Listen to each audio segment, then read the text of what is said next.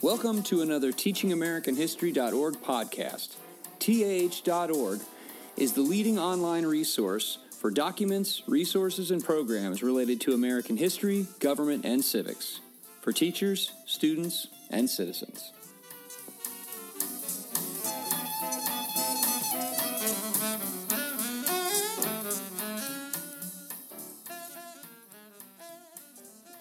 So I want to welcome everybody to another TeachingAmericanHistory.org Saturday webinar.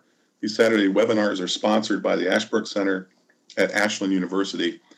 TAH.org is the leading online resource for documents, the documents-based study of American history, government, and civics for teachers, students, and citizens. I'm Chris Burkett, Associate Professor here at Ashland University, also co-director of the Ashbrook Scholar Program for undergraduates at Ashland University.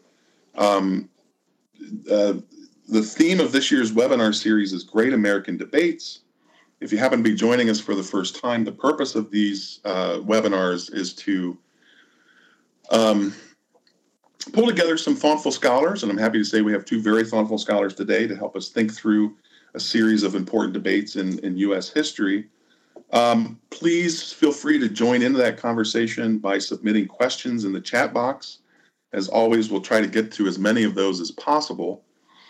And also, in the next week, you will receive an email with a link to request a certificate of participation, as well as a link to the archived video and audio from today's webinar. As always, we try to draw or build our conversations on documents, and today, as in all the webinars this year, we're drawing on documents from our extensive collection of documents at TAH.org, as well as the new collection titled Documents and Debates, which is available either in print form or as an ebook through the website, through TAH.org. So I encourage you to take a look at that. So today we're talking about Federalists and Anti-Federalists, and I'm very happy to say we're being joined by, again, two very thoughtful scholars on this topic. We have Gordon Lloyd of the Ashbrook Center and Professor Emeritus at Pepperdine University, and David Alvis of Wofford College. Thanks to both of you for joining us this morning. Thanks. I've had the pleasure and honor of teaching master's courses in our MAG program with both of these fine gentlemen, and I can say without a doubt that both of them are not only very, very smart, but excellent teachers, and also generally pretty good people. So I say generally. I don't want to overdo it. But this is such a great topic. It's one that I love very much, Federalists and Anti-Federalists. So I'm gonna throw a question out, and Gordon, I know you've written on this quite a bit, as well as having put together some excellent websites on the Federalist and Anti-Federalist debates, among others, including the Constitutional Convention and Bill of Rights. But I'm going to start with a big question and let both of you run with it, or ignore it as you please. So the sort of traditional historical narrative is that the Federalists won the debate because the Constitution was ratified. For 2 centuries, scholars, judges, justices, so on and so forth, have turned to the Federalist writings to sort of understand or clarify their understanding of the Constitution. But why should we care about what the Anti-Federalists argued? To what extent are the Anti-Federalists important in our understanding of the Constitution? Or maybe to put it another way, to what extent are they relevant in that larger question? Gordon, you want to start? Okay. I think it depends largely on whether you think the American narrative, as you put it, is made up of a series of turning points and conversations and choices, or whether you think the American narrative is in terms of collecting the writings of the winners in terms of outcome. So like to put together that there are like four crises in American public policy. What is the founding? There was a choice. Which way shall we go? And one side, quote, won because it was ratified, but there are a lot of anti-federalist ideas within the Constitution, and those anti-federalist ideas, like the whole idea of term limits, for example. There's a problem in America today. At your LA Times yesterday suggested that one solution for an overpowerful judiciary was term limits for the judges. Now that's an issue that goes all the way back to the anti-federalists. So it seems to me that so that was one crisis. Second crisis is Lincoln Douglas, Lincoln Tawney. Third crisis is Roosevelt, Hoover. Those are turning points. And the fourth crisis, of course, is are we in one now? And can we tell a crisis from not from a crisis? And I think that concept of crisis, conversation, shouting matches, etc., are important. So that to recover the anti-federalists is to recover the shouting match or to recover the conversation. And you learn, in the end, either the anti-federalists were sufficiently accommodated, some of them, or that they were defeated. And so I find it fascinating to recover conversations. And it's a legitimate conversation because you can see when you get into it, there's an anti-federalist teaching on federalism, the role of the states, which is what usually is suggested. There's an anti-federalist teaching on republicanism. And what does republicanism mean? Oh, that's great. So I'd love for David to jump in on this as well. Can I ask just a quick question on your thoughts, Gordon, your sort of introductory thoughts? So in terms of the debates, recovering the shouting matches, as you put it, in light of those other four crises or the other three crises, can I just ask your thoughts on, well, let me put it this way. One of the things that impresses me most about these particular debates between anti-federalists and federalists is the sort of depth of thought, the complexity of thought. That's not the right word, but the amount of thought that went into both sides of the argument. How do the other have a thought on how the other crises or debates over crises hold up to the sort of the quality of the thought that went into the Federalist anti-Federalist debates? Well, I don't think many people will dispute the quality of the Lincoln Douglas debates. The incredible what comes out of the claim for secession Calhoun makes. So I think that those debates are extremely, extremely important and reveal a lot. I virtually nothing. When I started this idea of four crises, I knew virtually nothing about the 20th century crisis of FDR. I could put that on a half a page. It's not until I tried to see whether or not there was a conversation or just a steamroll that I managed to discover Hoover, over 7 years, actually had a conversation with Roosevelt. It doesn't measure up to the quality of the debates, I think, the Federalist, Anti-Federalist, but it does measure up to tell us that there's some big issues going on, and that the nature of republicanism is at stake. The nature of what it means to be a democratic republic is at stake. What is the role of the judiciary in overturning decisions by a duly elected president? What is the role of Congress? So, I mean, in terms of all of those issues I've just raised with regard to the third crisis in the 20th century, what's important is that it seems to raise the same set of questions which was at the founding, like, are we in a crisis? What are we arguing for? Good government. No, I want free government. Well, can I have both good government and free government? So what do I have to give up here in order to get that? That's part of a conversation, and it seems to me that's what we're talking about. Yeah, that's great. Can we be half free and half slave? And, Yeah. and at the beginning, I think the question is, can we be both Republican and monarchy? Hmm.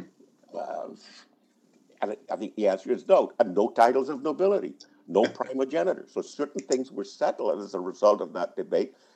Neither Anti-Federalists nor Federalists lost. They agreed. The disagreements are over what is republicanism. How do you work that out? And without falling into monarchy or falling into anarchy. And those are huge debates. And yes, the quality. Now, if you're really on the Federalist side, then and you're trying to put together this debate between Federalists and Anti-Federalists, it's very interesting which Anti-Federalist you choose, which documents you choose to emphasize. And if you choose somebody like Robert Whitehill, the crowd from Pennsylvania, backwoods folks, you're not going to get what we call the best of the Anti-Federalists. You're going to get the best of the Anti-Federalists from reading Brutus, Federal Farmer, Sentinel. But how do you know that? Because you know that their arguments are responded to by the Federalists. And so that's where you get the debate. That's a great point. Yeah. So that's a great point. The last point, especially, is a great point that for example, that those arguments were taken seriously enough by the Federalists, including Publius, right, to make sort of special note and really focus on trying to respond to those questions. Some of them were even mentioned by name, I believe, in the Federalist papers. Well, Hamilton does by name when in the latter parts, but clearly, at least to me, Federalist 78, dealing with the judiciary being the least dangerous branch, is a response to several later essays by Brutus, which claims that the judiciary is the most dangerous branch. And anti-republican. Why? Because it's in there for life. So you have a certain theory of republicanism which emerges. Are short terms in office the key to understanding whether an institution is Republican? Or can you have long terms in office and still say, well, it's Republican? And that's what the debate over the judiciary was in many ways. And it's the same thing over the presidency. The length of term. Hamilton would argue in his June 18th speech at the convention, for example, that it doesn't matter how long the president is in office. It matters how the president got there. So when you're thinking about monarchy, you Anti-Federalist, you men of dubious character, you're right. You think that monarchy is how long they're in there, but you have to think about how they got there. They didn't get there by election. So as long as a president is elected, that is the key to whether the president fits in with the Republican model. But they debate that, and still today we debate whether it's how the person gets into office or whether it's how long the person is in office.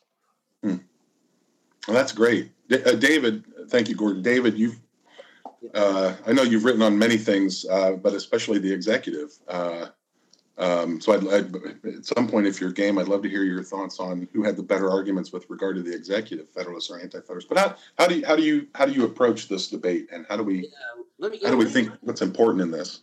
Yeah, let me talk about just kind of the debate in general, especially your question. Why read the Anti-Federalists? I mean, clearly they lost, so why revisit the losers? And I agree with Gordon, right?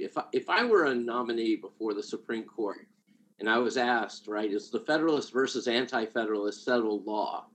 I think I'd answer no, right? In fact, it continues to be an ongoing debate. And in fact, I think it continued to be an ongoing debate after 1787. And I think it's an ongoing debate today, the positions that you see between the Federalists and the Anti-Federalists. So if you look at the achievement of the Federalists, right,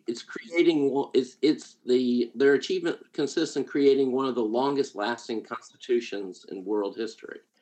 And that's because they believe that the solutions to government are institutional solutions, right? Good institutions make for good government.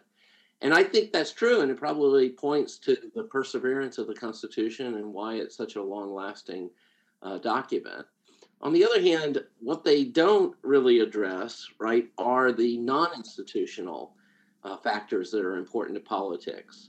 The cultivation of a particular character of the people, the importance of civic engagement, the nature of your political body. And those are the things that the Anti-Federalists really are concerned with. The Anti-Federalists, I mean, they're concerned to some degree with institutions, but really to them, the most important aspect of politics lies in the particular character of the people that constitute a democratic unity. And so their arguments are, is big better?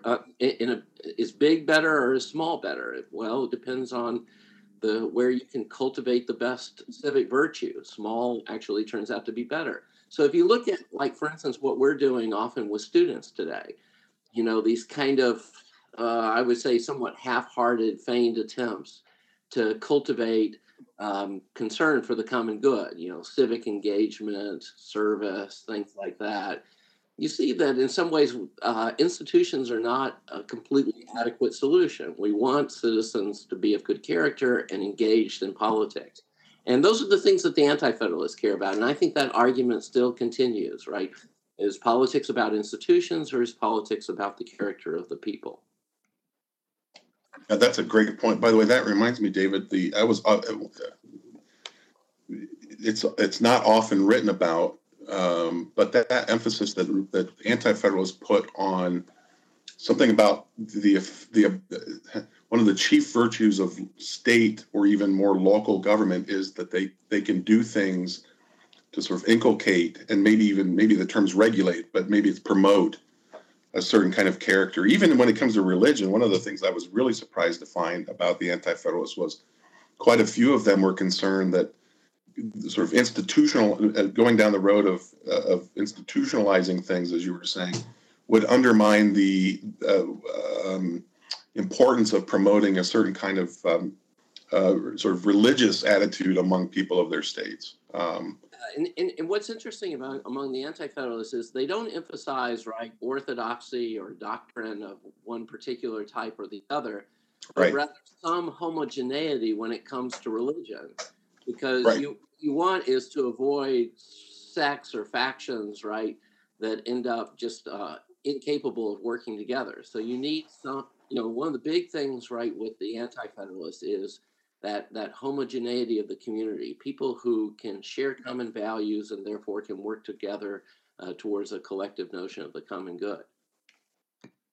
Yeah, that's great. And by the way, so that you brought up faction, David. This is this question of how do you prevent faction, because it seems that both Federalists and Anti-Federalists were aware that, as Madison, I think, put it in 10, faction is the mortal disease of republics, right?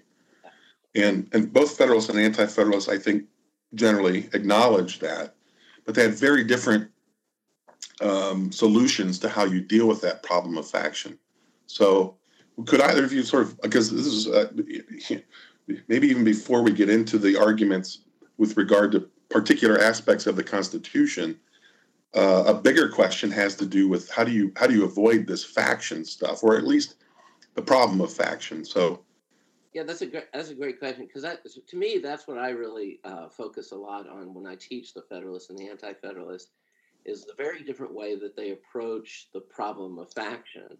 And as you can see from the suggested reading we have for today's webinar from Brutus, right? Brutus, right towards the middle of that piece, he emphasizes, right, the importance of the sameness of the population, the homogeneity of the population. Because, right, it's only when you share values that you can deal with the problem of faction, right? It requires a community with a sort of collective notion of the common good. And it's interesting how absolutely opposite the solution of Federalist 10 is, right? The solution to the problem of majority factions, according to Federalist 10, is that you want more factions, right? So factions counteracting factions ultimately one will annul the other, so that no one group can dominate. And in some ways, right, they do seem to have different understandings of human nature. I think Brutus seems a bit more optimistic about the capacity of human beings to work together, whereas Federalist 10 really draws a dark characterization of human behavior. Right, our notions of the common good are generally motivated by self-love, and ultimately, right, people cannot be judges in their own cases. So human beings are motivated by self-interest, and therefore the best way to deal with them is to have self-interest counteracting self-interest, right? Ultimately diluting the factions. So there, I think you see that the Federalists and the Anti-Federalists are very far apart when it comes to the problem of faction, and particularly how to deal with the problem of majority faction. Yeah. So please, Gordon, go right ahead. Well, I'm glad that David introduced this notion of character. The way he put it is anti-federalist for character rather than institutions, and federalist for institutions, and they don't say much about character. And so the debate, as I think he sharply puts it very nicely, is character versus institutions. And I want to muddle that and a bit and say that the kind of institutions that the anti-federalists is just perfectly in harmony with the kind of approach that David has taken. I've just put in my own twist on it. Is that the kind of institutions the anti-federalists were concerned with reflects what they think about human nature and character. And I think that they understand the number one temptation is to be power. But somehow, even if you elect your brother, there's something about the office of the office holder which is potentially corrupting. So it's not the people per se that lack the character, and we really don't have to spend a lot of time on the character.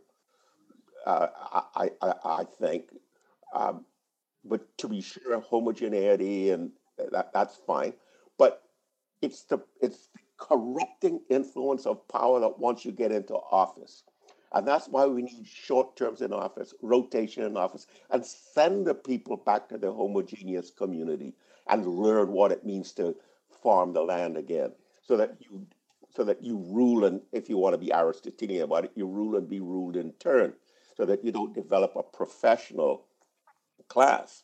I think a great concern then is the length of term in office, the number of times you can be reelected, because what is the corrupting influence on the character of the people is this power, and it's not just power in the community; it's somehow power in office, and I think that drives both the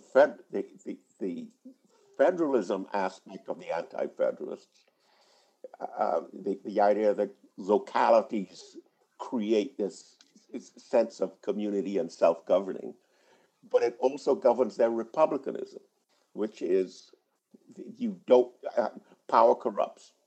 And I think on the Federalist understanding, I think the more you go beyond Federalist 10 and you go into that whole range of papers that Madison is writing from Federalist 37 through 51, and then into 55, etc., you see a greater concern, I think, with character, because exactly the anti-federalists are raising the question, well, what are you doing about people who don't have to put up their hand and say, I believe in God? I mean, the state constitutions from which the anti-federalists are emerging virtually all have some kind of oath of office linked to, but Madison doesn't have much faith in oaths in office.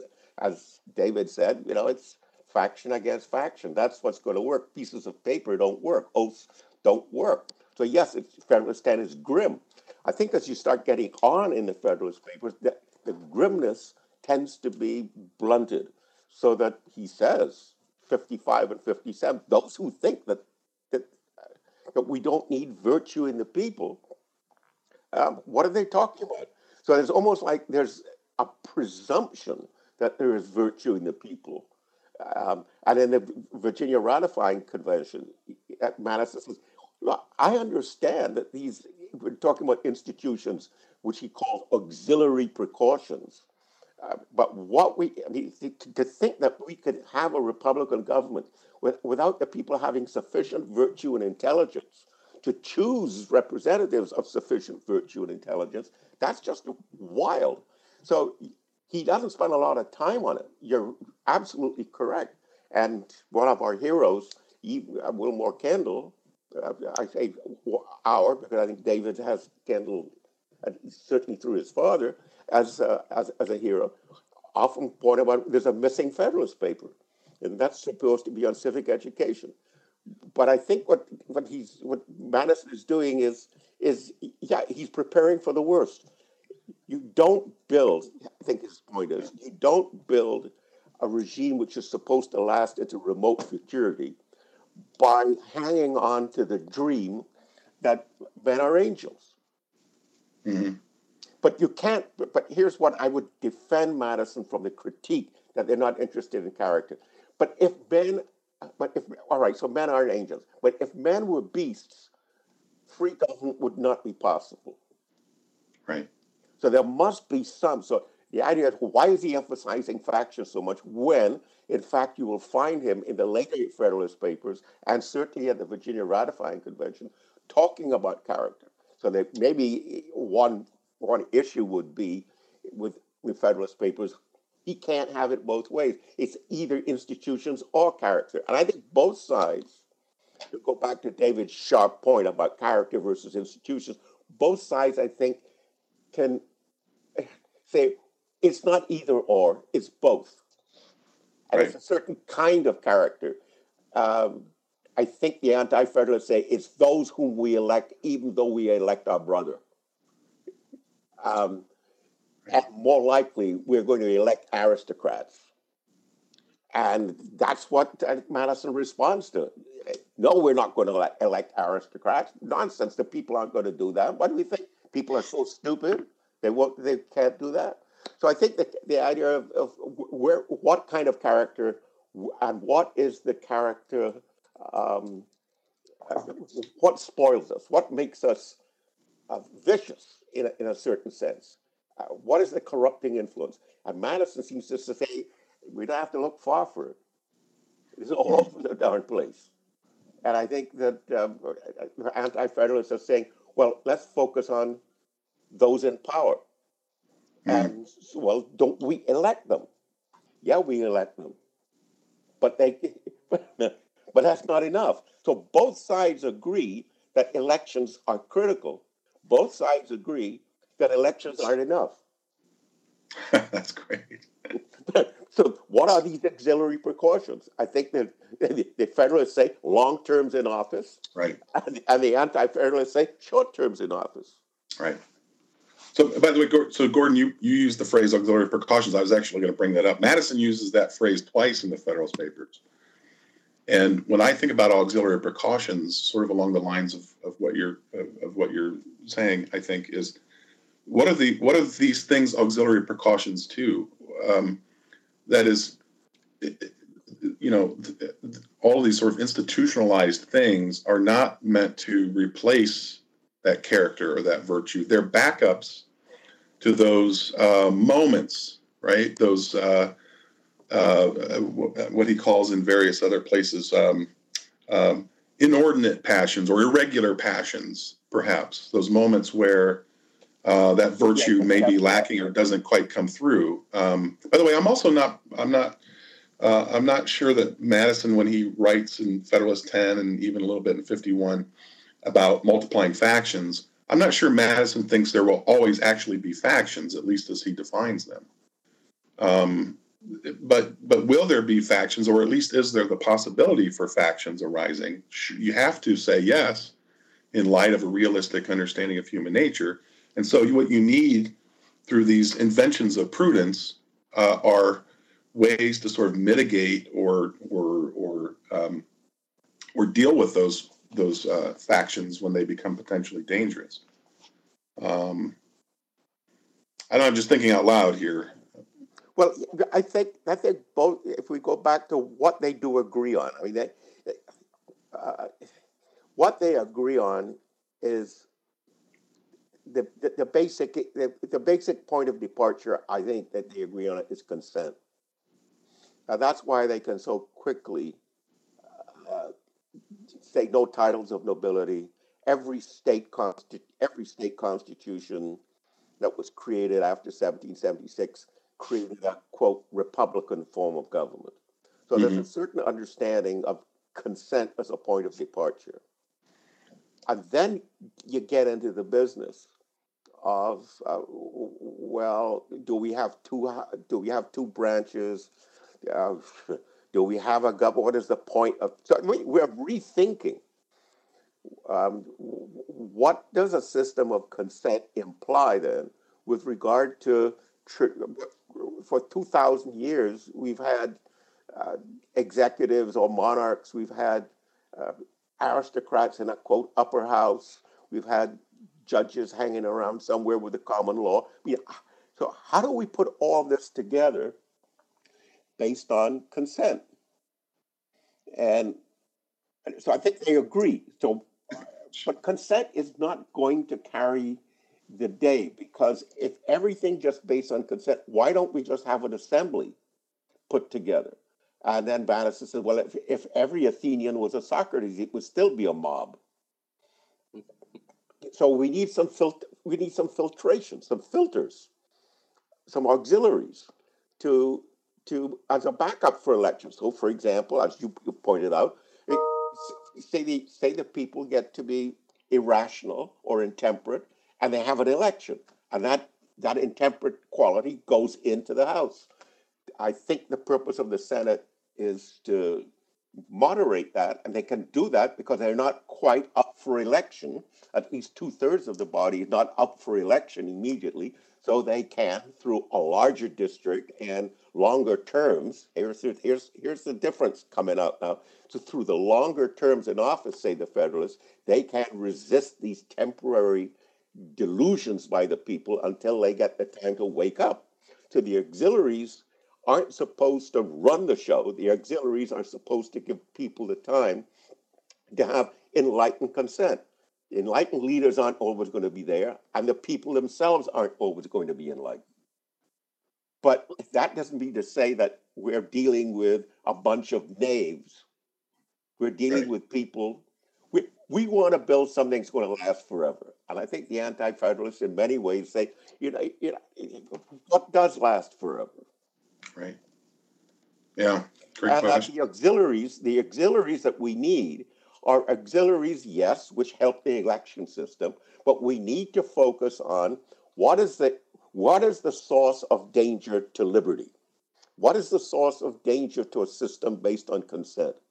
And the Anti-Federalists are still working in the idea of the monarchy or the one or the few. The one or the few in power are the ones who represent the greatest danger to a system of consent and liberty. So we need auxiliary precautions to assist the people to govern themselves.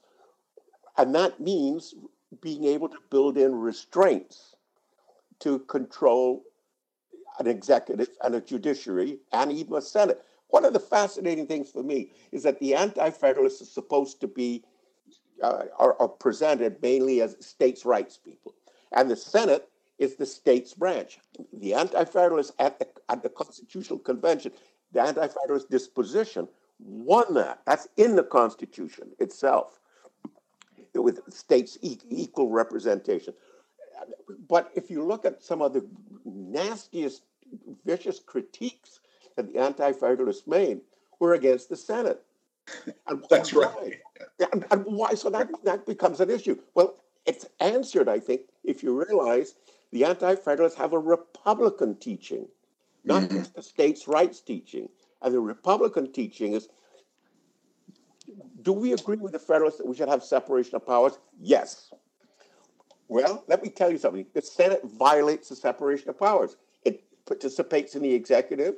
It does the judiciary.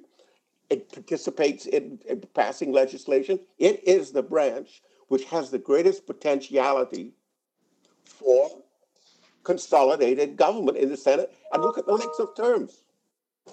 And so Right. that becomes the anti-federalist challenge, Yeah. that they represent the states, and yet the Senate is a dangerous branch. Yeah. I think one of the interesting questions would be down the line, in terms of trying to figure out anti-federalists, federalists. Why did the anti-federalists want a Bill of Rights? Secondly, if you ask, there's a second question. Ask the anti-federalists, ask the federalists, which do you think is the least dangerous branch? I mean, I want to take up to that question of the Bill of Rights, and first of all address something that Gordon was talking about, because this is really an important issue, the way he frames it, right? And that is, when you read the Federalists versus the Anti-Federalists, and the Federalists are always talking about institutional solutions to political problems, right? And particularly the auxiliary precautions, right? It is true, that, for instance, in Federalist 51, Madison says, a due dependence upon the people, of course, is the primary check on government. But experience has taught mankind the need for auxiliary precautions. And the big question is, are those auxiliary precautions, like checks and balances and the system of diluting factions described in Federalist 10, are they meant to be substitutions for democratic, the quality for good citizens, or are they meant to be simply kind of a backstop in case, in case of a few abuses of democratic politics? And there's a very interesting piece. There's a very interesting response to these auxiliary precautions by one anti-federalist named Sentinel. And Sentinel makes this case. It says, look, if you have a constitution that's designed to deal with human nature, that's premised upon the assumption that human beings are self-interested, and therefore, right, you design the system of checks and balances as a way of preserving the separation of powers, then ultimately, right, you're going to displace or marginalize the importance of cultivating character, because you're going to have these institutions that can solve these problems. And so ultimately, the argument of Sentinel is that this Constitution is really bad for the character of the people, because ultimately what you have here is a system of government. I remember one political scientist put it like this: the founders designed a system of government that it was a system designed by geniuses that could be run by idiots, right? And ultimately, right, when you design something with all these fancy institutional solutions, ultimately there's not going to be the incentive to care really about the character of the people. The debate over the Bill of Rights, right, reflects this debate in an interesting way, and that is, for the Anti-Federalists, part of their strategy for pushing for a Bill of Rights is a kind of rhetorical strategy against the Constitution. It works really well, right? These people don't care about rights. That's why they don't have a Bill of Rights. But the real concern I think they have is that, look, government is about the quality of citizens, and a declaration of a Bill of Rights clearly establishes a sort of education for people, and that's where you really find the most important protection of individual the best bulwark against despotism is in well-educated people who know their rights. And if you look at that piece by Madison that we have for today, Madison sort of says, look, at the end of the day, I really don't see the benefit in the end of these things, because protecting rights really is about finding good institutional solutions to the problem of politics, primarily majority rule. And I don't really, at the end of the day, see how a Bill of Rights really contributes to that. Ultimately, it will be it's a weak solution, because the best solutions come from institutional solutions, not so much from the education of the people. Well, David, by the way, I'm glad you raised that, because the Bill of Rights, or maybe it was Gordon, but I'm glad you elaborated on it, because again, yeah, Madison does say, right, he doesn't see the necessity of a Bill of Rights. that the sort of institutional arrangements are sufficient safeguards against rights and will do a better job than any listing of rights. But I wanted to ask you and Gordon both about your thoughts on the Federalist critique of the Anti-Federalist insistence on a Bill of Rights, because the way that's portrayed, at least in the Federalist Papers, and I know it's portrayed in other Federalist writings, that the Federalists tend to portray the Anti-Federalists as sort of these naive, inexperienced in deep political contemplation. They're just sort of naive in thinking that a Bill of Rights is the solution to everything. I actually think that the Anti-Federalist insistence on a Bill of Rights is much deeper than that, and I'm glad, David, that you mentioned one of those things is, and that's that it has an educative purpose. It can, in fact, be used if you have a sort of sufficiently enlightened, sufficiently Republican in character people. They can turn to that Bill of Rights as the standard by which they can at least sort of marshal their forces against acts that are unconstitutional and potentially tyrannical. But yes, go ahead, please. On that, it's interesting. So one of the funniest summaries I ever heard of the Federalist critique of the Bill of Rights, right, was Gordon one time came to my university and gave a summary. Started with a quick summary of Federalist 81, and if you look at the way that Hamilton summarizes the argument against the Bill of Rights, he said Hamilton says, okay, first of all, a Bill of Rights is unnecessary. Second of all, a Bill of Rights is dangerous. And third of all, a Bill of Rights, right? The Constitution already has a Bill of Rights, which these seem rather contradictory arguments. Right. But the point, I think the major point of the Federalists, right, on something like a Bill of Rights is that, parchment barriers are not effective restraints on power. The only effective restraints on power is power, right? And so that ultimately only institutional solutions work at the end of the day. Mm-hmm. And I think the Anti-Federalists, right, their argument goes deeper. They don't believe, right, necessarily that parchment barriers are solutions, but they believe that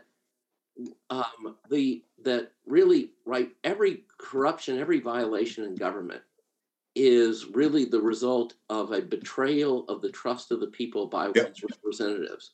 So if you know what your rights are, and if you know what the separation of powers ought to be, right, on paper, that's good enough, because then the people should check their representatives by simply not re-electing them.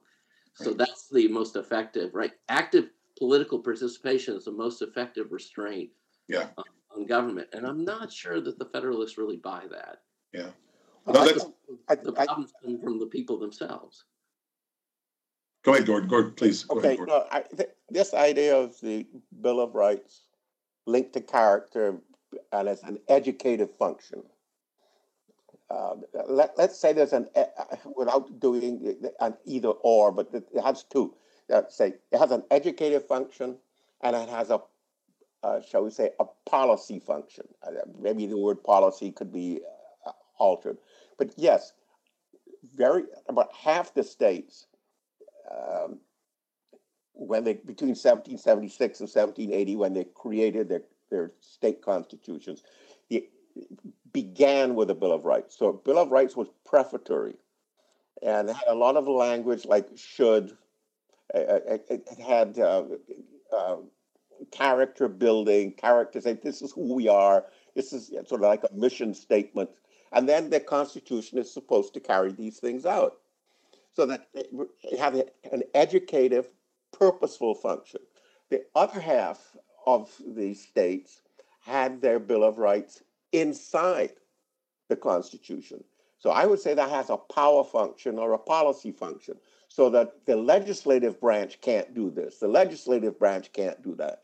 So it has a power or policy function. So it depended upon whether I think definitely educative if you see it at the beginning. And they weren't called a Bill of Rights. Most of the time it was called a Declaration of Rights.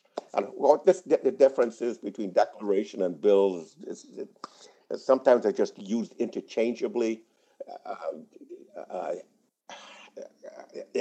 and I don't think that's a debate worth getting into. But basically, I think if you want to, the educative function is more declaratory. Um, Comes at the beginning, like a Declaration of Independence. This is a declaration of mission. And then when you have a constitution and you put a Bill of Rights, then it's a Bill of Rights. There's a listing of things that the government cannot do. Um, so I think that's the kind of tradition that the Anti-Federalists are coming from, the state constitutions. And Madison is saying that the state constitutions have, in fact, or the state legislatures haven't obeyed this. He gives examples in the vices, so that the whole point is to uh, get away from this. The educative function doesn't seem to be working, and the restraining of policy by legislators doesn't seem to be working. We need to rethink all of this. So the Bill of Rights does not actually enter, as David quite correctly says, into the basic conceptual framework of the Federalists, because they're thinking that a different set of institutions are needed. Oaths, pieces of paper don't work. The second and last point here is, I mean, it's my rendition, but I think Madison might very well say in his own way, my rendition is, you guys are still fighting 1776. We're now in the 1780s. We're in the 80s now, no longer in the 70s. Right. You guys are still fighting the monarch and the aristocrats, and where a Bill of Rights has a tradition of restraining. I mean, the Bill of Rights was part of the rights of the people, and restraining power in office, yes. But we've won that battle, didn't you hear? So why are you continuing to restrain the people who are in office? They're not aristocrats, they're not monarchs. You elected them. We need auxiliary precautions of a political nature.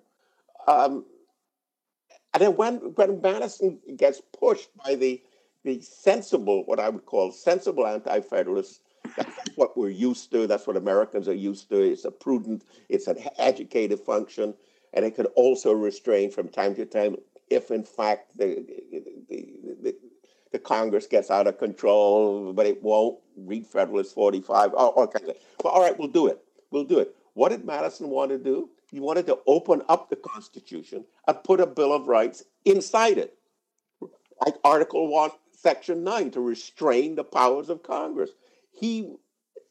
And also, he wanted to extend the preamble to include the Declaration of Independence and the educative function. So, yeah, David is right. There's an educative function. I would also add there's a power function. And the power function goes back to, where do you think the danger to liberty comes from? And I think that the Anti-Federalists precede Lord Acton, because that power in office corrupts absolutely. Therefore, you need a Bill of Rights as an educative function for the people to remember. Every generation you can lose it unless you remember it. And also as a power function to remind the people in power that they shouldn't betray the people's trust, to use David's phrase, which I think is very good. So I think that's the debate.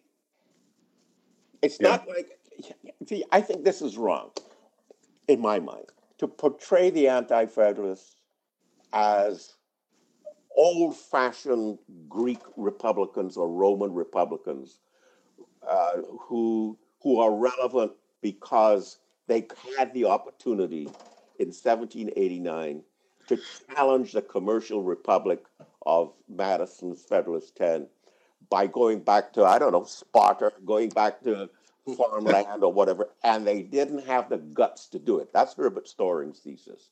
So the Anti-Federalists are part of the debate because part of the debate is the ancients versus the moderns. And they could have been ancient. They could have done that. I think that's personally missing the debate, the core of the debate between the Federalists and the Anti-Federalists. As much as I admire Story, and then Story is incredibly important for bringing this debate back. Pocock is important for bringing this debate back. Gordon Wood is important, but both Pocock and Wood see them as somehow Anti-Federalists as part of our old-fashioned Republican tradition, sort of anti-Enlightenment. And I just don't see that. That's making it the debate again between ancients and moderns, where I think this is a new world problem. This is how much of the old world do we want, or how much of the new world are we going to have as a new way of going about things? So I think there's a fundamental agreement between the Federalists and the Anti-Federalists about consent and about republicanism. Where they differ is what the heck does that mean, and how do we work it out? And David is right. I think the Federalists rely much more on institutional approach than, say, on character. They rely on the character of ambition, and you let ambition counteract ambition. So there's a certain teaching from Adam Smith that somehow if you let each people take care of themselves, the outcome will be good. It's not. The idea that somehow they created, to use David's phrase of this is a great system which even knaves can do. I think that's going too far. Not David's going too far. The person who presents that is going too far. It's true that enlightened statesmen will not always be at the helm, but that doesn't mean to say that enlightened statesmen will never be at the helm, right? Or that because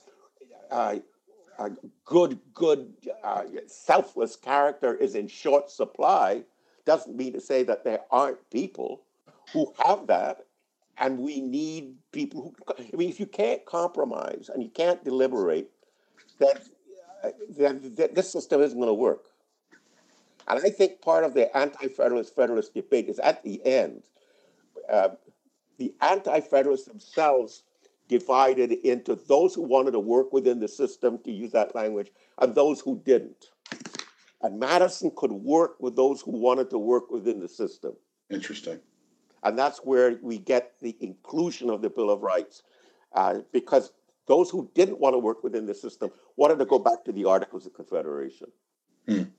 And if you're interested in working, then the criteria for success changes. It's not you want to create a perfect union. You want to create a more perfect union. So the test for Madison is this better than what we had before? Right. And I think the Anti-Federalists managed in some way to say, yes, as long as we keep the notion of a Bill of Rights for educational purposes and for policy purposes, then we can go along with this. We can, because now we have our protections against the abuse of office by those in power. Right. Interestingly, the Anti-Federalists led with the Bill of Rights as part of their objection. Hamilton really said he did it in Federalist 17, but that was light stuff.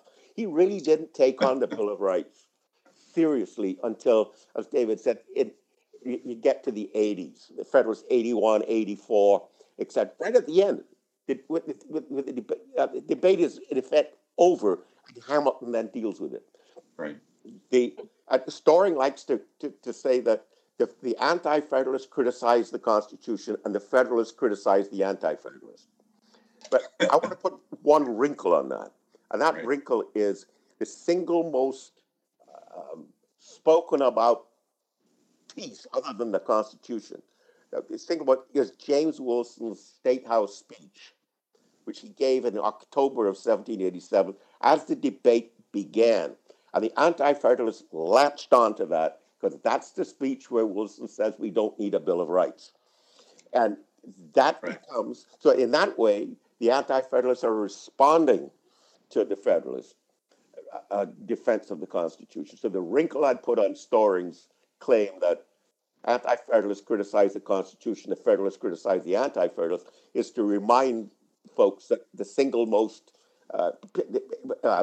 cited piece by the Anti-Federalists is Wilson's State House speech. Yeah. So their claim about the Bill of Rights, the Anti-Federalists' claim about the Bill of Rights, begins right there at the beginning, before Federalist number 1 is even written. No, the Federalist 1 is published the day before Wilson's State House speech. Yeah. But Hamilton doesn't cover it until all the debates are over. Right. Yeah, by the way, Gordon, I've always thought that I've never considered anyway Wilson's State House speech to be an act of great prudence as a way to introduce these debates because of the way he lays things out. Just giving him and saying, my goodness, what? I mean, as David has put, we don't need a Bill of Rights because it's unnecessary. We don't need a Bill of Rights because they're dangerous. But we have a Bill of Rights, and it's not dangerous. Yeah. So why not just go right to the heart of the thing that Anti-Federalists in their Republican beliefs find to be most important, right? So Wilson, I think, takes a stab at the thing they care about most in a certain sense because it reflects in so many broad ways, as you and David are both laying out so nicely, their broader understanding of republicanism. So we have a number of questions coming in. I have several questions that I'd love to ask, but I'm going to defer to some that are coming in. First, let me start with just for clarification from M.A. Christie. I'm not clear on how the Bill of Rights are educative. Can somebody clarify that, please? Yeah, that's a good question, right? How, if they're a part of the legal body of the Constitution as amendments, how do they serve an educative function? So the thing is that by the Anti-Federalist argument is, look, by including these in the original document, right? The original Constitution forms what you could call the social contract. And one of the arguments of the Anti-Federalists had always been, look, a social contract should contain all of our values. It shouldn't just be about how you institutionally organize government. It should contain all of our values so that it's passed on from one generation to the next. And they knew that, a constitution is going to be more important than any statutory law because people will always remember and refer back to the Constitution, whereas they won't know necessarily a body of statutes. So that, when you carry around your pocket Constitution and you've got all the Bill of Rights in it, you can say, well, that's wrong because of this, this right, and that's wrong because of this right. So it serves an educative function in which, one generation passes to the next, right? These are your fundamental rights. These are the limits of government. Yeah, I would agree with that. And it's also the shorter, the sweeter. Yeah. If you want to take, it used to be up until several years ago that on the 4th of July, families would read the Declaration of Independence. And that reminds them as an educative function, well, what is this country about? What do we stand for? And then the Constitution is linked to that. And part of the whole the narrative of American politics has been, what's the relationship between the Constitution and the Declaration? Is it a fulfillment or is it a betrayal? And I think the educative function of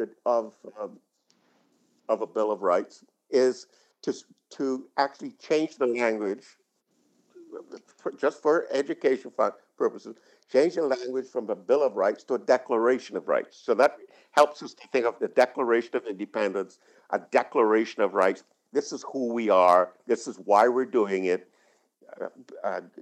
Just government is based on the consent of the people. It is prudent that we do things through discussion. Sometimes it comes that we have to declare these are print. So that you could read to your kid at night. Let's just read the Declaration of Rights of Virginia. Let's read the Declaration of Rights of Massachusetts. All those come first. So to support David's point, if we to help the person who asked the question, if for the purposes of understanding that we change the language Bill of Rights to Declaration of Rights, think about a Declaration of Independence, thinking about it coming first, before the laws, that it comes first in chronology. It comes first in the order of the way which we put it. And it's shorter and it's sweeter. That is something that one can read and understand who we are and what we stand for. As David said, those are our values. This is our mission statement. By the way, that's great. Sorry, did you want to keep going, Gordon? I didn't mean to cut you off. I mean, that's the educational function. But if we keep the language of Bill of Rights, we think of it much more legalistically. That is, we're thinking of it in terms of restraining power, and that, no, Congress, you can't do that. It's much less educative, I think. It's much less, this is who we are, and much more, you can't do that. And I know it's a very, very fine distinction, but like David, I'm trying to help the person who sent the question understand how it could be educative, rather than simply, I don't mean simply, rather than a bill of what you can't do, which is restraining a bill in the sense of a list. Right. If you think of a Bill of Rights like a list of rights, a Declaration of Rights don't necessarily list, but they tell a story. Yeah. That's great. It's very useful. But so, by the way, so on this same question, then the sort of educative purpose or value, anyway, of the Bill of Rights, Gordon, you said at one point the shorter the better, right? So that points me to the question Dan submitted. Does the fact that the Bill of Rights is cited so often in courts prove its relevance? I'd love to hear your thoughts on that, but I also want to add to that a little bit and ask, in light of the shorter is better thing, we know that the Bill of Rights we think of it anyway, we tend to think of it these days as the Bill of Rights, as with all of the Constitution, sort of rests in the hands of the courts. Yes. It doesn't seem so, once it's in the hands of the courts, that shorter is better because perhaps it's more clear, doesn't seem to be applicable anymore to the Bill of Rights, because it turns out, at least according to the courts, there's so much more there than sort of what initially meets the eye. So I want to throw out a broad question. It's hypothetical, but since the Bill of Rights is in the hands of the courts, is that what the Anti-Federalists would have wanted? Or maybe even, isn't this sort of contradictory to what the Anti-Federalists wanted in fear of their general concerns, at least Brutus's concerns, for what the courts would do with the Constitution, let alone a Bill of Rights? I didn't ask the question very clearly, but what would the Anti-Federalists think of the Bill of Rights today? That's the question. And if you don't want to tackle that, that's fine. We can talk about whatever you want. My first response is that I don't think they would. I don't think that they would buy into one of these abominations that come down from time to time. And the abomination I'm talking about now is the following: that we live under a constitution, but the Constitution is what the Supreme Court says it is. Yeah. I don't think the Anti-Federalists would buy that, and I think the Federalists would. In fact, I would say that that's one of the Anti-Federalist warnings. And that's what Hamilton in '78 is responding to. It will never happen. Congress won't let it happen. Right. The judges will be tied down by precedent, and will only exercise this power when the legislative branch, at the state level or the national level, violate the manifest tenor. In other words, it has to be pretty obvious for the judges to be involved. The Constitution, in that sense, does not belong to the judges. I think both sides would agree. So, what do we do about the Bill of Rights today? I think it shows, as David has pointed out, that there's a kind of a challenge to each side. But there's a challenge to the Anti-Federalists, and that is, who's going to enforce this Bill of Rights that you want so much? And Madison's point is, this piece of paper, who's going to enforce it? Well, how was it enforced before? And Madison's response is, well, the Bill of Rights was supposed to control the monarchy and the aristocracy, and the people could. But how are you going to have the Bill of Rights you have the people enforce the Bill of Rights against itself. Well, unless they become educated. So part of this is self-restraint. The Anti-Federalists expect that the people and the officers in power are going to self-restraint by this Bill of Rights. What's the mechanism? To go back to David's point again, is the Federalists are going to say, well, where is the institutional mechanism for enforcing this Bill of Rights that you want so much to protect our liberties? Who's going to do it? The judiciary? Okay. But now you're all scared that the judiciary is going to be the most dangerous branch because they're in there forever. Right. Right. So let's just have them in for 12 years. Yeah, so we've got a dilemma on our hands. Yes. Right. Yeah. So you can't have Congress enforce it. So it's a dilemma. So I think the more I think of David's point about educative purposes, the more I kind of like it, because I liked it before, particularly if I saw this as a declaration, as a preamble, this is who we are. But it's supposed to teach, I think, representatives what they're supposed to do. But what we've learned, unfortunately, in the 20th century is that representatives don't have to worry about that anymore, because that's what the court does. Yeah. Yeah. That's where we're at. That's great. We've only got about 7-10 minutes left here, so this has all been fantastic and very thoughtful. But I do want to get to another question that came in from Jennifer. Jennifer would like either or both of you to explain Brutus I's opinion on participatory democracy. Yeah, I think that's a good question, because it shows, right, the emphasis for Brutus, right, that it's the quality, it's the engagement and the seriousness with which citizens take their take political life, right? That's the major emphasis for Brutus, right? That's the major protection of your liberties. That's the major way that that's the essence of democracy. And the Anti-Federalists seem to me to have the following point, and that is, look, why would you choose democracy if you don't trust and innately trust people and their judgments? So, if the Anti-Federalists, right, are concerned about particular types of institutions, but institutions that allow people quickly to be able to check their representatives, because ultimately, innately, you want to trust the people. So the best kind of institutions are those, right, where you can quickly correct the abuses of power by representatives, those Right. with short terms and where people can be very active and effective. And they Right. can't be very active and effective in a large national government, but they can be effective at the local level of government. So you Right. want to keep government small, and you want to keep it so that the representatives are constantly reminded of their attachment to the people, because it's the people that are instinctually good, and that's the only reason why you would want a democracy in the first place. Yeah. I would argue, build on that, and suggest here's another basic agreement between the Anti-Federalists and the Federalists.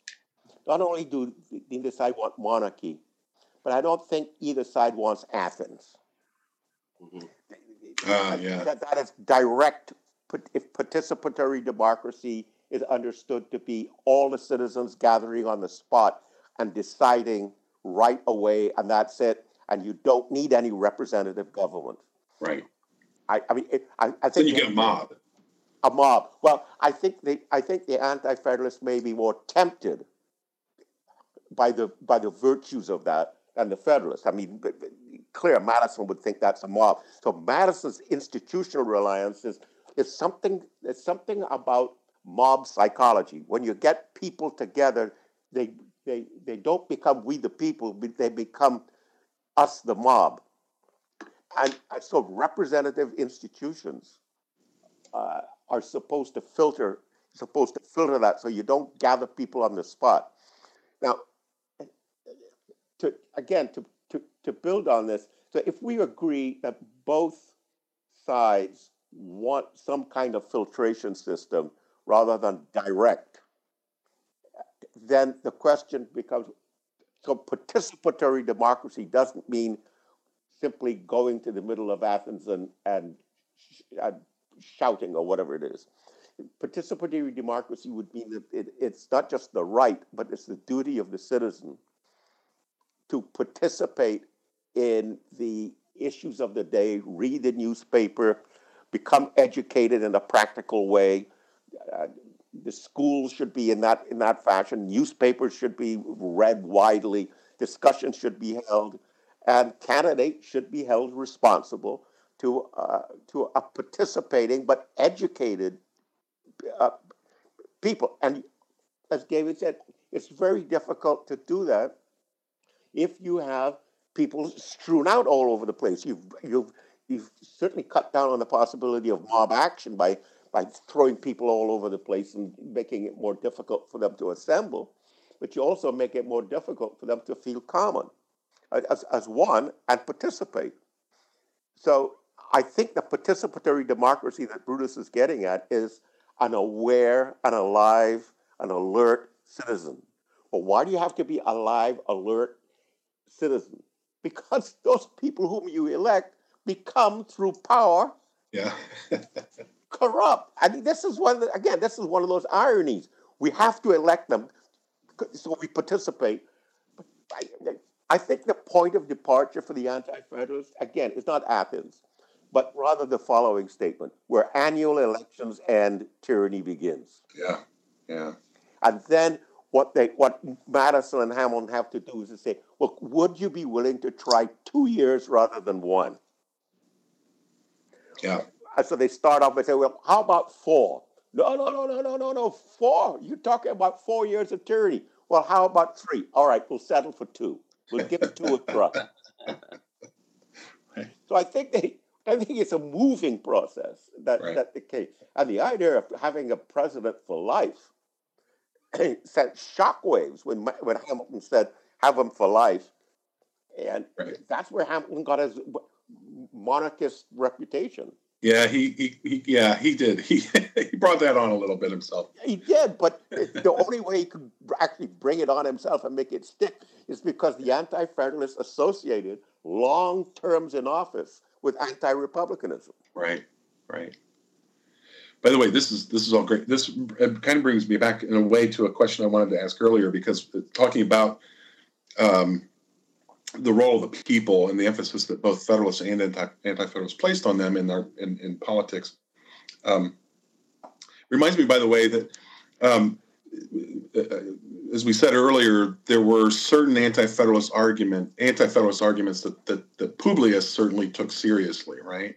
But I also want to point out or mention the Publius. Both Hamilton and Madison are not always above, I think, exaggerating the Anti-Federalist views on certain things. And something you, Gordon and David, were both talking about here reminded me in Federalist 10, when Madison makes that great argument toward the extended republic.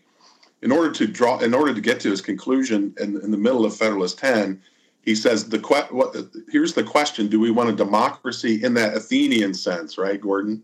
I know, and your picture's still up. Here's the question we need to ask first: do we want a republic or do we want a democracy in that Athenian sense? And Madison then says, of course we don't want that Athenian democracy. Well, my point is, neither did the Anti-Federalists, as you said, right?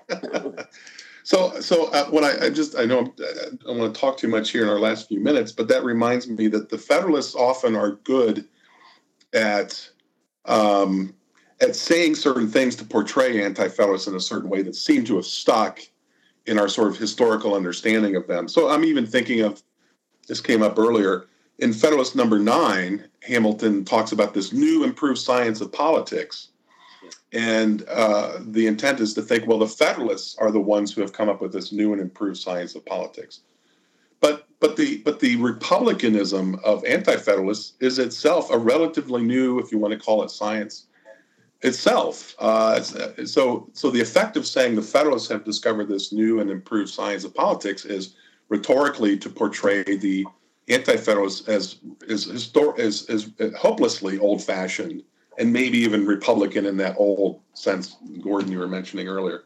But my point in raising this is the Federalists also not only engage in rhetoric to make the Anti-Federalists look irrelevant, they also engage in rhetoric rhetoric to make them look incoherent. And I thought maybe with our last few minutes, if either of you would like to tackle this question of this charge of the Federalists that the Anti-Federalists were incoherent. Of course, we know, I think it's Federalist 38 is, I think, where Madison makes this comparison of the Anti-Federalists as not being able to agree on anything. So to what extent were the Anti-Federalists coherent?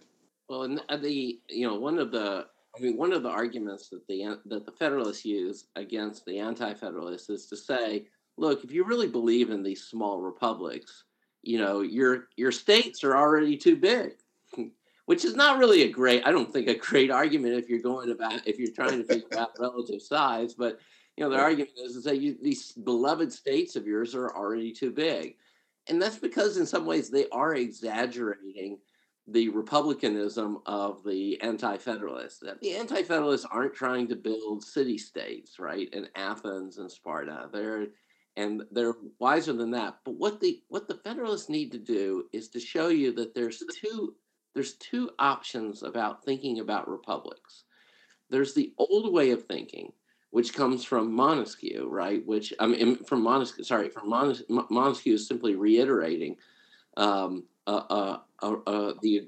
consensus on democracy up until the proposed constitution, and that is democracy is only possible in a small republic. And the Federalists have a radical argument to make, and that's wrong, right? That in fact, right, democracies work better in large republics rather than small republics.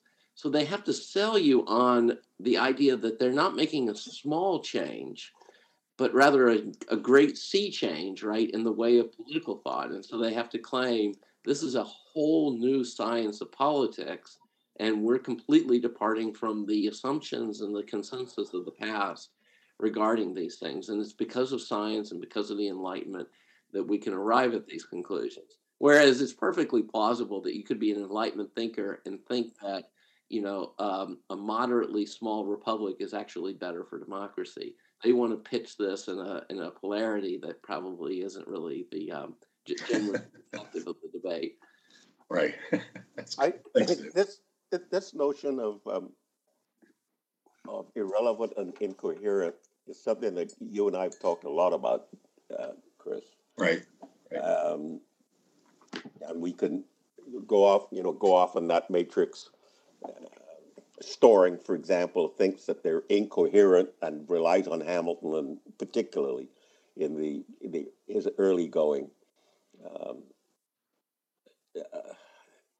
to prove that. He thinks they're incoherent but relevant.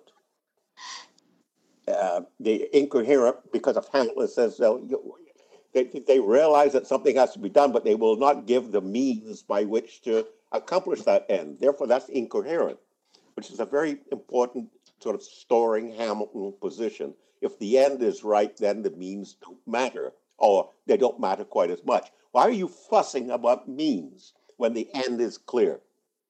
That's incoherency. And I think part of it so for storing, they're relevant. Well, why are they relevant?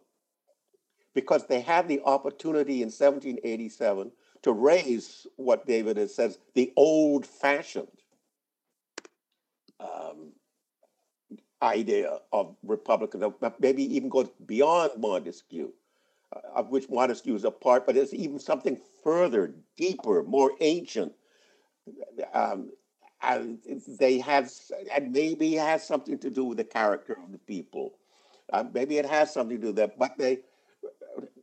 but they didn't have the guts. And my response is because they were living in a country that was dedicated to liberty. You can't be dedicated to liberty and dedicated to Sparta. Right. So I think they were more coherent than relevant. Their coherency was that they had a certain theory of republicanism that didn't simply rely on the states. I mean, that rhetorically, Right. as David said, Madison was able to say, well, the states are already bigger than what Montesquieu wanted.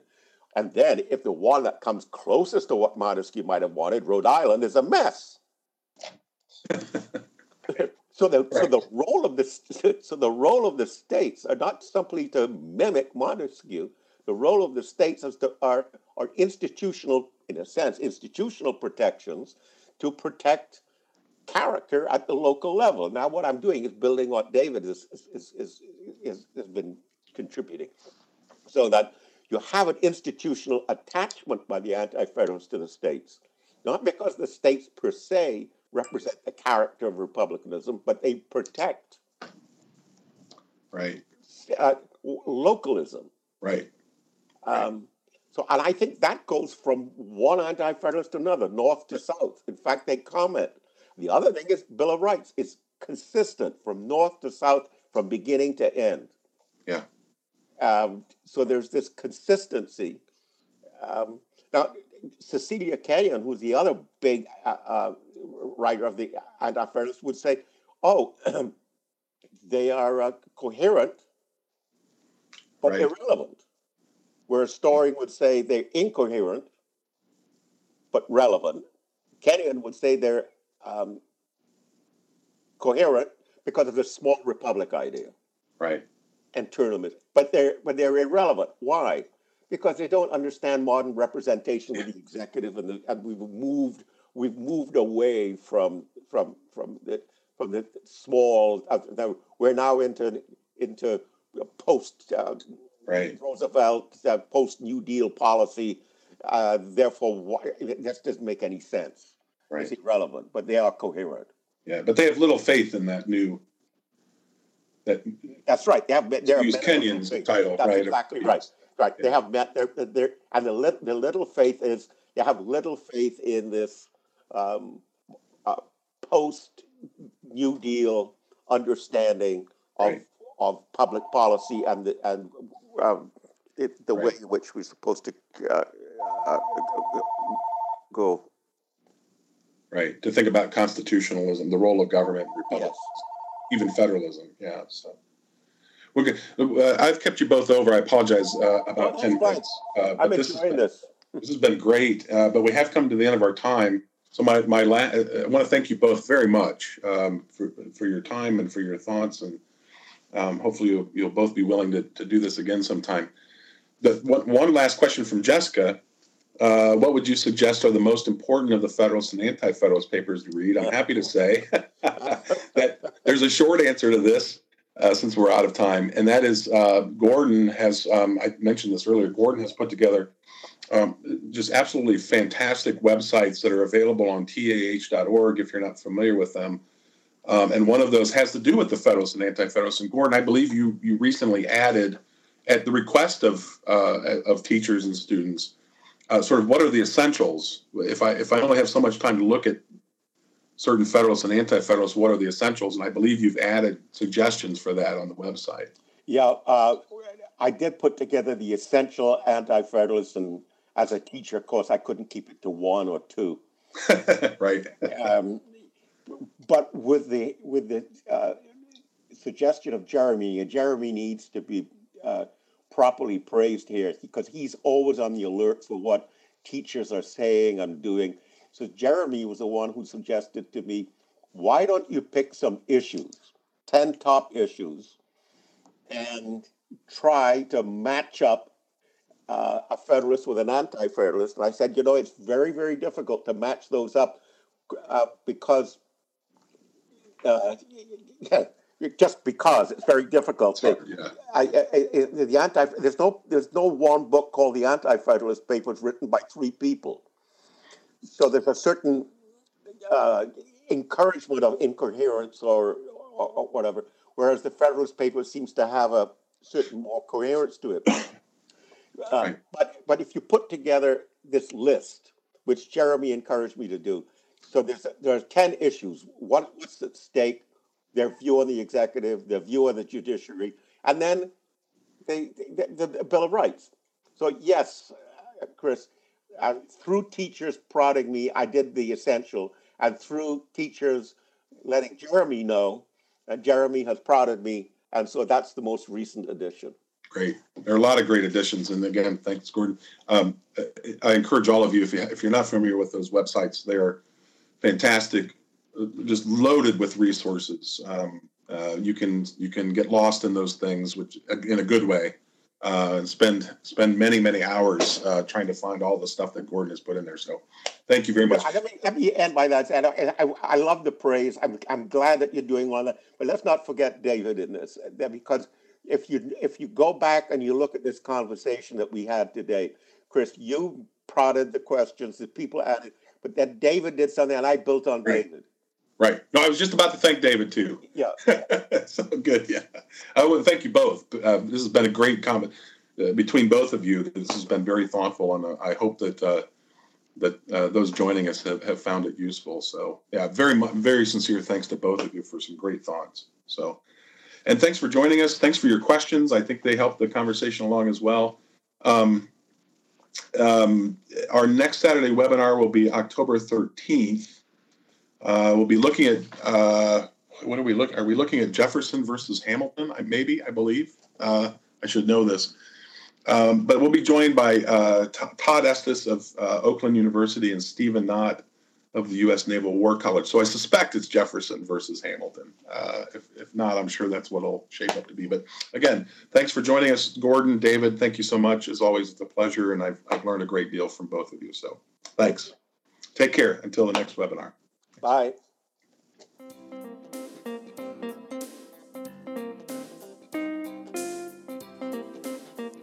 Thank you for listening to another TAH.org podcast.